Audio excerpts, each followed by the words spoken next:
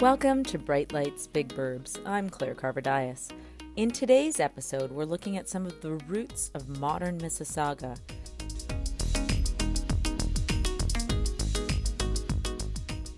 How what happened decades ago shaped the place as it is now, ultimately shaping the lives and experiences of those who passed through this place. Everybody has done a history tour. And people are like, well, what do you mean we've done a history tour? I said, how many people have driven on Dundas Street? You know, everyone will put up their hands on Dundas Street. I said, good, because you're traveling on a road that was built in 1794. If you want to touch history, go for a drive, go for a walk. It is all around us. It's a landscape that we live on. I lived in Mississauga for close to a decade. I completed my undergrad here. I met my husband here. And it was in this city that I experienced my first taste of tragedy and grief as my father-in-law passed away in a local hospital.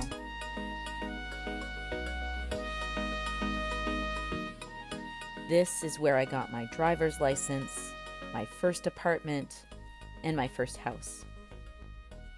This place has been the setting for so many events in my own life, but like so many of the thousands of students and visitors and residents that have moved through this space, I've never paid much attention to its history. How is it that so many of us claim something as our own? My street, my hometown, my university, but we know so little about them. It's about time to rectify that. So, I'm meeting with Matthew Wilkinson from Heritage Mississauga to get the goods on the city in its beginnings.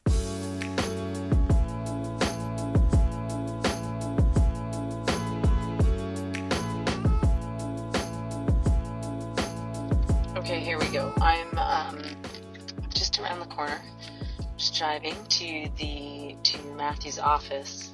It's called the Grange. It's the historic Robinson Adamson house, just off of very busy Dundas Street here in Mississauga. It's a bit of a trick to get here if you're going eastbound on Dundas.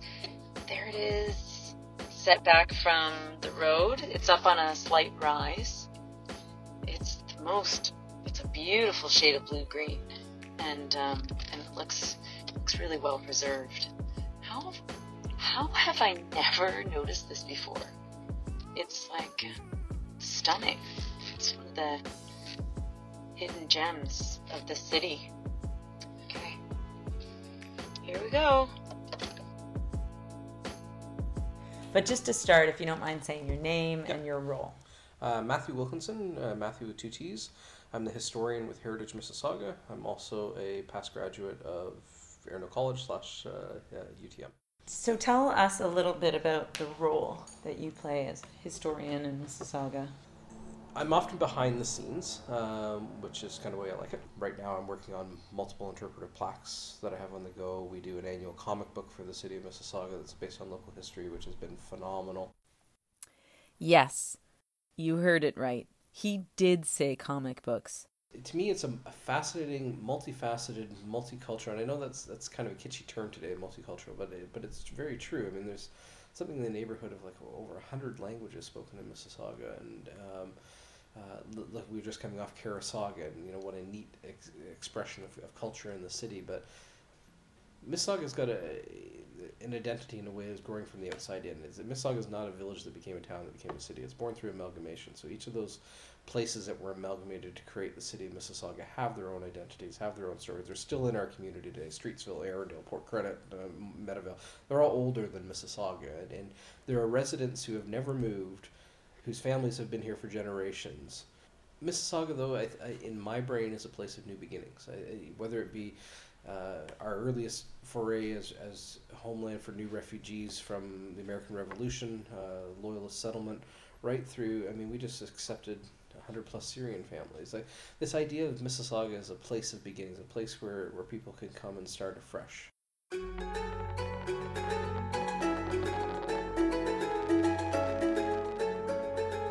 I have to admit, at this point, I'm still a little skeptical.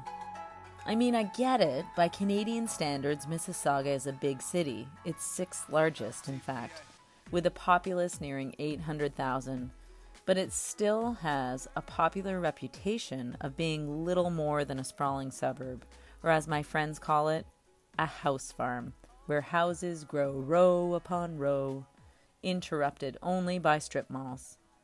But Matthew insists we're not seeing it for what it really is. I refer to Mississauga a little bit like an onion. There's layers. Some of them make you cry, but it's good for stew. Layers in time. That got me thinking. Layers in time. The perpetual presence of history in a place. It reminds me of a line I love from Michael Ondaatje's book, Running in the Family. Here he writes, "He is a man who knows history is always present." Mississauga is a multifaceted, multi-layered community, both in terms of its geographic footprint and its history, but also in terms of the many, many cultures over time that have come to reside here. All of them have shaped the city in some fashion, whether you're dealing from our first, or even back to our Aboriginal peoples, which obviously influenced the name of the city, but also many of the programs that we offer in the city today, to our first wave of settlers, which were either American refugees or new immigrants from the Old World.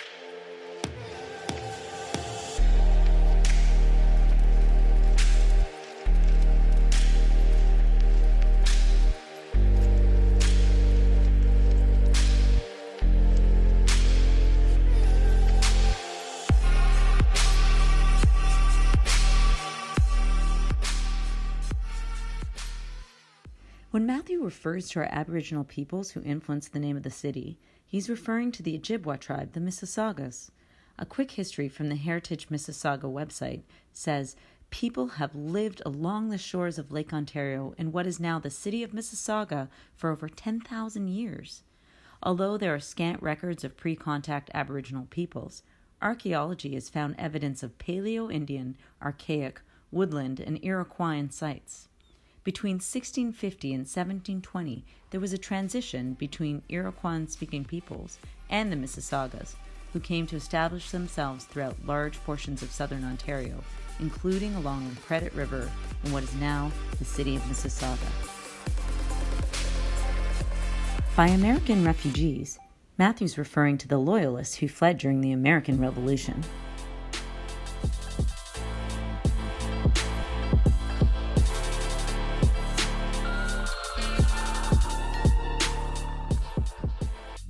To continue with Matthew's metaphor, this podcast is really about that stew. All of our stories are ingredients jumbled together. So let's get back to the Mississauga onion. Human imprint is on the land for multiple generations, but we're only ever meant to see the current view, the current generation. But it's all around us. Those decisions that past generations have made are all around us.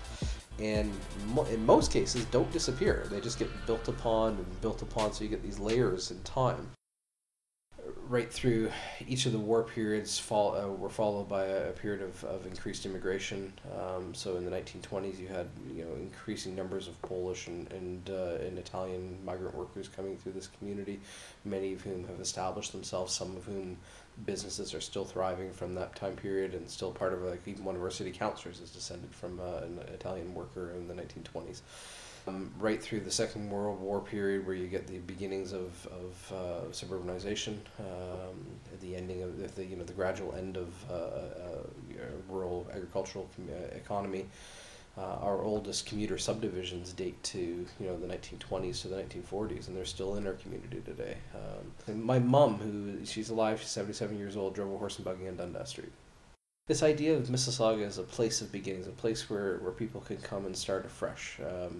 I think there's something to be proud of in that, and I think it's something that offers our city a chance to grow and have energy. And I don't know that we've ever pinpointed that as a signpost of our community, but it's something I think is embedded in us, that you can come here and you can lay an imprint and you can add your story to the growing story of the city and help shape that city, and it welcomes it.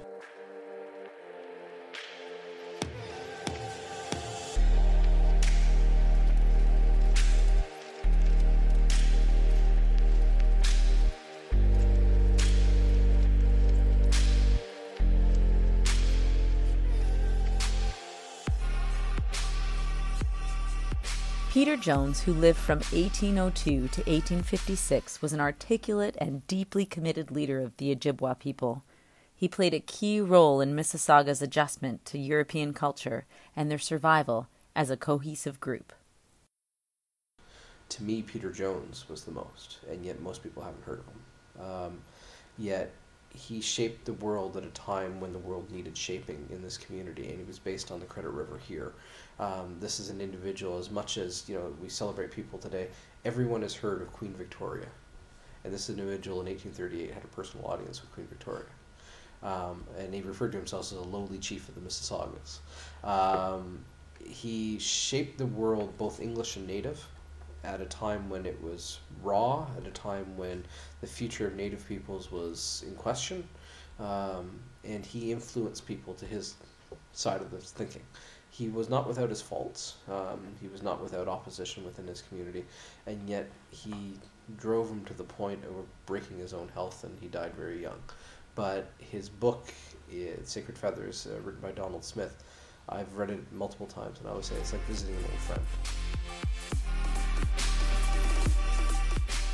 If history is always present, then Peter Jones is kind of like a neighbor.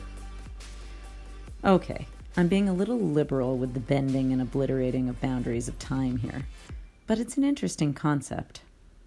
And speaking of moving boundaries, what we now know as the city of Mississauga is really a place with relatively new borders and a newish name. So prior to Mississauga's Toronto Township, within Toronto Township, several of the villages began to emerge as individual entities and would incorporate. So Streetsville is the first to incorporate in 1850. So Streetsville, although within the geography of Toronto Township, is now a separate municipality. Port Credit follows that realm. Malton was on the path to it. They become a police village. They never incorporate. The amalgamation happens before they incorporate. The other entities, Arundel, Cooksville, Meadowvale, etc., they never separated. So they were always controlled by the larger township, even though they were their own kind of identity. So when Toronto Township becomes the town of Mississauga, before the city, in 1968, it is the town of Mississauga and Streetsville and Port Credit. So Streetsville and Port Credit are separate.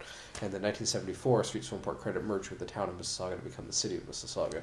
But the entire geography that is the footprint of the city was known as Toronto Township. As Matthew continues to peel back the onion, he's revealing not just the city itself, but also parts of the landscape, the houses, the streets, all these places that have these layers of human imprints, the oldest, most tender and evanescent ones buried deep inside them. I begin to hear about his favorite characters, favorite places, favorite moments. They all rise to the surface.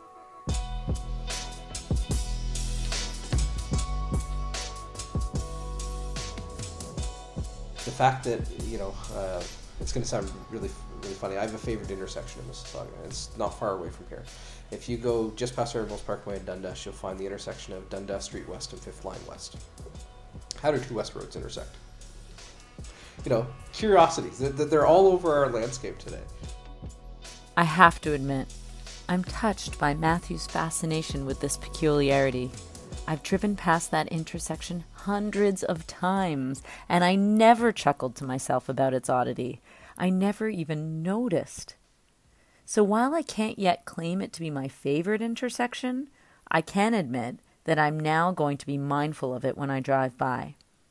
And it makes me wonder, what else am I not paying attention to? What do all of us walk past, drive by, or sit in that we're not noticing? The Mississauga Heritage House that Matthew and I are sitting in, for example, I'd not previously contemplated its story.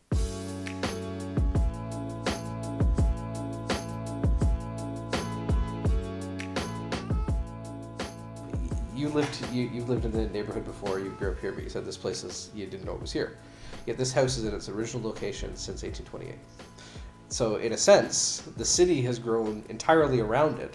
This house has never tried to hide itself, right? The houses don't do that. But the way that it's built, the way that it's situated on the property is a historic landscape. It's not a modern landscape. So it's set back from the road. There's a frontage. There's, in a way, it is hiding itself without ever intending that to be. But, this at one point was, it's a humble house, but this is the manor of a farm. It was more important for the house to have access to its property than it was to the road. So that's where you get these large setbacks. This is on a little bit of a rise of a land, so the farmer would have a view of his property. He wouldn't have to worry about floods, wouldn't have to, anything like that. So, houses tell a story, landscape tells the story. Professor McElroy's class in historical Ontario geography at UTM talks about the vernacular landscape a great deal, and this idea of rubbed again, where human imprint is on the land for multiple generations, but we're only ever meant to see the current view. Matthew's interest in Mississauga is not purely academic. It's also personal. Although I'm Wilkinson, my mom's at Adamson. My ancestors arrived in this area in 1821 and have never left. It's literally, the family farm was next door to this. My great uncle lived here. My mom's house is down the road and was built in the 1850s. I obviously went to Arundel. I worked on an apple farm on Mississauga Road. It's kind of a neat story. It's a sad story too, because you don't leave. But so multiple generations of a family, many of whom are still in the area. So the Adamsons were the second generation had 7 sons, and the eldest son of that generation had 7 sons. And so that family is a very large family. I grew up, my biggest influence as a child, or as a teenager, was my uncle, Tommy Adamson, who was a local historian. The museum that's in the St. Peter's Anglican Church on the corner of Mississauga Road and Dundas is called the Thompson Adamson Bell Tower Museum, after him. Not only did he influence me, I worked for him. He was the caretaker of the church on the corner, and so my summer jobs was actually repairing gravestones. After Matthew says this, I begin to pay attention to our setting.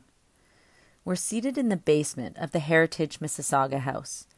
There is art by local artists lining the walls, and from time to time I can hear the sounds of someone mowing the lawn outside and people walking across the floor upstairs, which doesn't concern me until Matthew tells me about the ghost that lives in the building. So we'll have more on that in our upcoming Haunted Mississauga episode. I've still got goosebumps about it. Back to my conversation with Matthew. The information I have is not mine. I don't own it. I'm not controlling of it. It's a story of this place, and my job and others is to relate that story. You research it, you document it, you share it, but the sharing is the most important part. And I think say as a citizen, I love where I live. I love this place. I'm fascinated by Mississauga. I know a lot of newcomers that come in. Mississauga is suburban everywhere. I like to show that there's a layer to a story here, and the story is just as fascinating as any other place's story, and just as worthy as commemoration and remembrance, and we're able to resonate with, something you walk by every day has a story. You just don't know the story. What if you give them a little bit, and then if you can get somebody curious about a place, you're halfway to getting them to care about a place. Like me, Matthew attended UTM, right around the corner from where we're conducting our interview. You might be wondering what Arundel is. It's not the fabled city in the Frozen movie. Here's a quick history excerpt taken from www.utm.utoronto.ca. The story of Arundel College began when the University of Toronto purchased 150 acres of land along the winding Credit River in the early 1960s. The 1960s were an exciting time for the new campus, which opened the doors of Arundel College's single academic building to 155 students in September 1967. In 1968, J. Tuzo Wilson, the college's principal, invited a group of local residents to provide a link between the campus and the newly created town of Mississauga. Originally the Associates of Arundel College, they were later known as the Associates of U of T Mississauga. Erindale College became known as the University of Toronto at Mississauga, or UTM, in 1998. So there we go. But back to Matthew's Mississauga onion. There's a term, it's not a real word, but I use it all the time. It's called rootedness. If you can get somebody interested and develop the roots of a community, then I think we've done our jobs as stewards of that.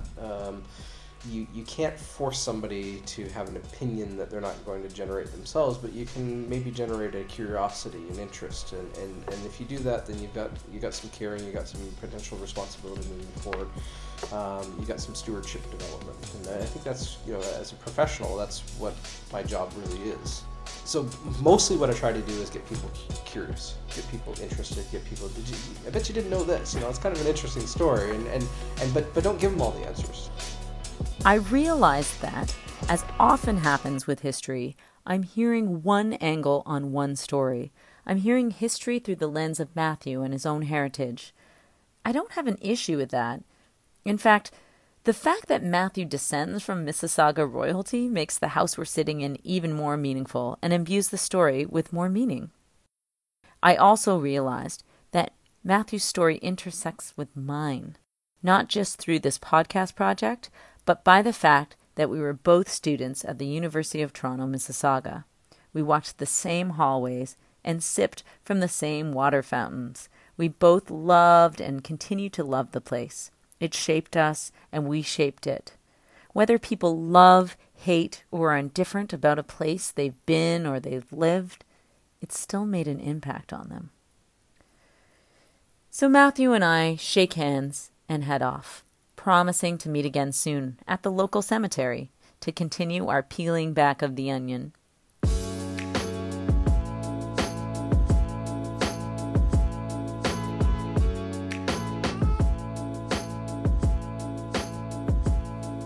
And I drive off, taking a detour past the university, then past the first house I owned with my husband just around the corner from the campus. The tiny garden I planted when we lived there is still there, but the plants are different. It's another weird little metaphor for the places we occupy. The space is there. One person comes and makes her imprint. Another person comes and makes some changes, or, by doing nothing, lets space change naturally.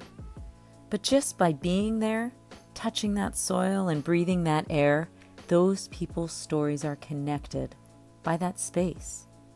And it makes me want to pay more attention. I keep thinking about what Matthew said, about getting people curious.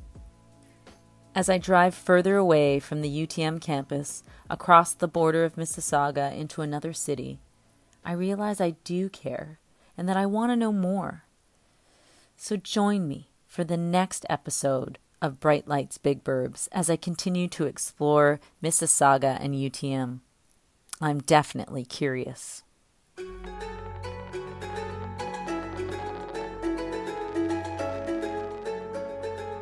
If you liked what you've heard, please rate us on iTunes. It really helps. Sound production and podcast concept by Joanna Zermack. Writing, interviews, and hosting by me, Claire Carver-Dias. Musical credits go to Evan Schaefer, Ryan Little, the Polish Ambassador, and Drake Stafford. All tracks available from the Free Music Archive at freemusicarchive.org.